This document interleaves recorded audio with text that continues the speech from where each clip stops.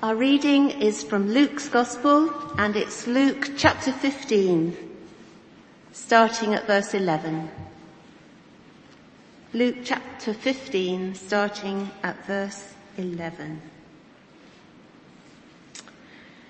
Jesus continued, "There was a man who had 2 sons. The younger one said to his father, 'Father, give me my share of the estate.' So he divided his property between them. Not long after that, the younger son got together all he had, set off for a distant country, and there squandered his wealth in wild living. After he had spent everything, there was a severe famine in that whole country, and he began to be in need. So he went and hired himself out to a citizen of that country, who sent him to his fields to feed pigs. He longed to fill his stomach with the pods that the pigs were eating, but no one gave him anything. When he came to his senses, he said, 'How many of my father's hired servants have food to spare, and here I am starving to death? I will set out and go back to my father and say to him, Father, I have sinned against heaven and against you. I am no longer worthy to be called your son. Make me like one of your hired servants.' So he got up and went to his father. But while he was still a long way off, his father saw him and was filled with compassion for him. He ran to his son, threw his arms round him, and kissed him. The son said to him, 'Father, I have sinned against heaven and against you. I am no longer worthy to be called your son.' But the father said to his servants, 'Quick, bring the best robe and put it on him. Put a ring on his finger and sandals on his feet. Bring the fattened calf and kill it. Let's have a feast and celebrate. For this son of mine was dead and is alive again. He was lost and is found.' So they began to celebrate. Meanwhile, the elder son was in the field. When he came near the house, he heard music and dancing.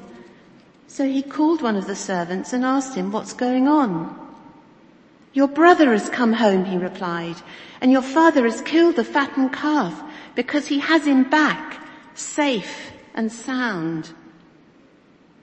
The elder brother became angry and refused to go in. So his father went out and pleaded with him. But he answered his father, 'Look, all these years I've been slaving for you and never disobeyed your orders. Yet you never gave me even a young goat so I could celebrate with my friends. But when this son of yours, who has squandered your property with prostitutes, come home, you kill the fattened calf for him.' 'My son,' the father said, 'you are always with me, and everything I have is yours. But we had to celebrate and be glad, because this brother of yours was dead and is alive again. He was lost and is found.'" We just pray now for Ben as he comes to speak to us. Heavenly Father, we thank you for your extravagant love for each one of us. Please anoint Ben now with your Holy Spirit to explain your word to us this evening. And by your Holy Spirit, help us to understand the greatness of your love and change us as a result. Help us to love you more and serve you better. In Jesus' name, amen. Thank you very much, Anna. Now, there are often two kinds of people in this world, aren't there? So there are those who do it the right way, which is on the right-hand side, and those who do it the wrong way. There are those who like to put bookmarks in, or those who fold the pages. I think that's a cardinal sin, I think, for some people, folding a book, let alone writing in one. There's those who are manual and automatic, or car and go-kart, or whatever it might be. There is those who like to be cultural and those who use chopsticks. Sorry, there you go, it's picking us. There are those who do things properly with the computer and those who just pull it out, the USB straight on. For me, most of those were on the right-hand side. I don't know if that's saying something about me. But there are two types of people: lost and found. Lost and found. And the parable before us today is perhaps one of the most famous parables that are told. That perhaps with the Good Samaritan. But in our title, in our Bibles, it says the parable of the lost son. But that doesn't really do justice. Because really, this story is not so much about the parable of a lost son. It's the tale of the lost sons. It's not one, it's two. Lost and found.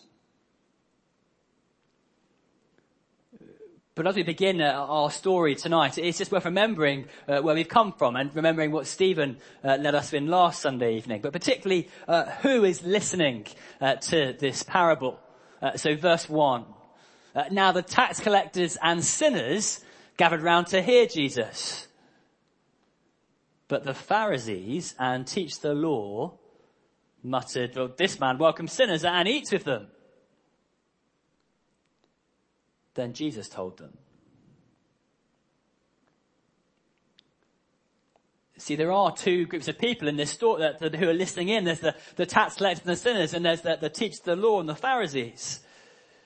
And in our story, we're not going to see the tale of a good son and a bad son. Rather, we're going to see two sons who are both lost, but perhaps just in different ways. And so to begin with, we're going to just walk through this story again. So if you've got a Bible, it's page 1049 of the church Bibles, and the one that's right in front of you.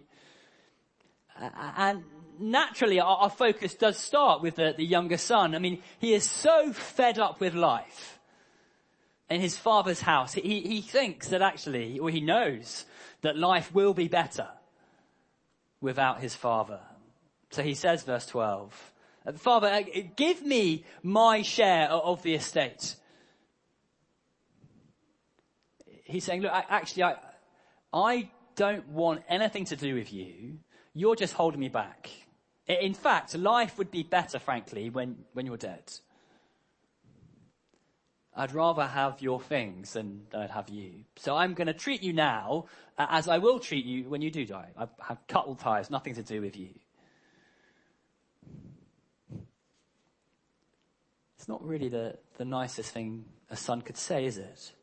In fact, it's pretty horrible.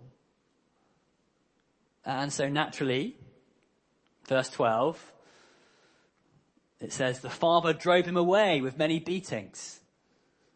Well, it does in the IBV, the International Ben version. No, but in God's word, is that what your verse 12 says? He divides his property between them. It's far more shocking. You'd expect, wouldn't you, that this younger son who's shown such disrespect, such disdain, that he would drive him away, but he does something more shocking. He actually agrees to his request. You see, the father so loves his son that he's prepared to be rejected by him. And that decision was a costly one. I mean, his money wasn't in the bank and in stocks and shares. He didn't kind of get out his phone and just remove a few of his assets he had. He had to sell land.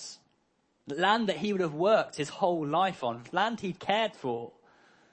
He may even had to lay off some of his other workers who he loved. Sharing his estate, which would have been, the younger son would have been given roughly a third, was not an easy task. But he did it. Such was the love of the father. And then the younger son goes off for life and life in its full. And he does have a good time for a while. But then his new lifestyle shows itself for what it really is. Empty. And because it's empty, it quickly disappears. So this happy man is left with perhaps one of the most degrading jobs a Jew could ever do. Feeding pigs. But in a rare moment of clarity, he thinks to himself, I know, my father is a good man. I mean, he even gave me my request. He's a good man. I know that I can never be his son. But he's a good man, and maybe he'll let me be one of his workers, a tradesman. Because at least they're well fed and paid. They have a roof over their head. They're safe and secure. So he rehearses this line in his head, doesn't he, over and over again. Father, I've sinned against heaven, against you. I'm no longer worthy to be called your son. Make me like one of your hired servants. You can imagine it going on in his head, saying, Father, I've sinned against heaven, against you. I'm no longer worthy to be called your son. Make me like one of your hired servants. And so verse 20, he got up and went. Now, at this point, the camera sort of shifts away from the younger son and it goes to the father. Now, in the story, I guess, again, in the International Ben version, what we'd expect would be the father doing whatever he can to lessen the pain. And so that might have been thinking, well, the son has basically said to me, I'm dead. He never intends to see me ever again. So all I can do is lessen that pain. So I'm going to remove those photos from the mantelpiece. I'm going to scrub his name out from whatever is there just so that it makes it easier for me to live today. That's what I'd expect him to be doing. But that's not what he's doing. It's not what he's doing. Again, verse 20. The father is watching, waiting, ready. Every day he's looking out. He's longing. He's every day holding that pain of rejection because the pain or the joy rather and the love he has for his son is greater. And then one day he sees his boy. He sees his boy and he doesn't care what people think of him. And Usain Bolt is not going to beat him to his boy. And he goes and he embraces him. And his son mutters something saying, oh, Father, I'm not worthy to be called your son. But he's not listening. He shouts and says, look, bring robes. Bring sandals, bring the ring. My son is back. And of course, when he says bring the best robe, he doesn't mean, now pop to John Lewis, go to the nice bit of John Lewis, and bring the best robe you can find. He's saying, bring my robe. That's the best one. Bring my ring. Bring my sandals. But bring my garments and place them upon my boy. We're in no doubt what the Father thinks of the Son. And we're in no doubt that he restores him to the family. He doesn't act with suspicion thinking, what's this snake of a younger son going to do now? He left once, he's going to leave again. No, he loves him. and brings him in and holds a massive party, and all is well in the household. And that is the parable of the lost son, and that's often where sometimes in our children's Bible the story ends, but that's not where Jesus ends. Verse 25. Meanwhile, the older son was in the field. When he came near the house, he heard music and dancing, so he called one of the servants and asked him, "What's going on?" And they say, your brother has come, and your father has killed the fattened calf because he has him back safe and sound. And the older brother became angry and refused to go in. There's a party happening that's going on inside. There's joy and celebration, and the older son is outside. He wants nothing to do with it. And now it's his turn to shame his father. He makes his father come out to him and speak to him. And do you hear the words he said? Verse 29. "Look, all these years I've been slaving for you and never disobeyed your orders. Yet you never gave me a young goat so I could celebrate with my friends. But when this son of yours," not my brother, "when this son of yours who has squandered your property of prostitutes comes home, you kill the fattened calf for him."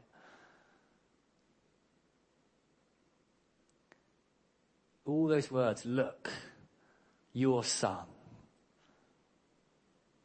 This older son is so angry, and he's angry not primarily at his brother, although he certainly is. He's angry still at his father for letting his son come back. "This boy," he says, "has done nothing to merit your love. And you throw a party, whereas I've been the good one. I've done what you've asked, and you've given me nothing. That's not fair." And then Jesus ends the story.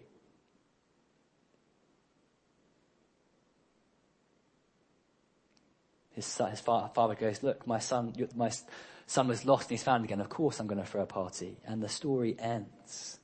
Younger son in, older son out. Younger son found, older son lost. At this point, we don't know what the next step is. It's almost as if Jesus is inviting the people listening to the story to embody the story for themselves, to take on that conclusion. He's always saying, look, you know who you are in this story. You know that there are the good guys and the bad guys. There are the bad tax collectors and the good Pharisees. And we know that the bad guys are in the party because they've come to the Father. Whereas you, the good guys, what are you going to do? So why then is Jesus telling us this parable? Well, I think it tells us three things at the very heart of the good news of Jesus. Here's the first one. Firstly, it shows us what God is really like. The Father in this story is meant to give us a glimpse of our Heavenly Father. And it completely shatters what we might think. Because sometimes I, or certainly our culture, can think that God is a bit like an intergalactic policeman. He's watching and waiting to spot your mistake. Or perhaps even more positively, maybe it's not the policeman in the sky who's watching our mistake. Maybe he is like the work boss. So when I do good things, then he's really happy with me. But when I do things maybe not so well, he's displeased, discompassionate. But the message that Jesus is firing at us tonight is that God is not someone who makes demands of you. He does not require anything of you except to accept the embrace of the Father who runs to you. Because that's what he does. Verse 20, he goes to the younger son. Verse 28, he goes to the older son. He doesn't have favorites. He goes to both. The Father's love means he runs to people. And when he gets there, he doesn't run and stop and wait. Go on. What are you going to say? I'm waiting. He doesn't say, are you going to apologize? No, he just runs and throws his arms around him and welcomes him in. The younger son's apology comes because the Father loves first. Which is why John would later write, we love because we have first been loved. Now, is that your view of God this evening? Or perhaps maybe a more telling question, if we were to ask our friends and family who don't know Jesus, what would they say our view of God is? What does our view of God show in the way that we live our life? Do our lives display the beauty of the gospel, of the Lord who runs to all people?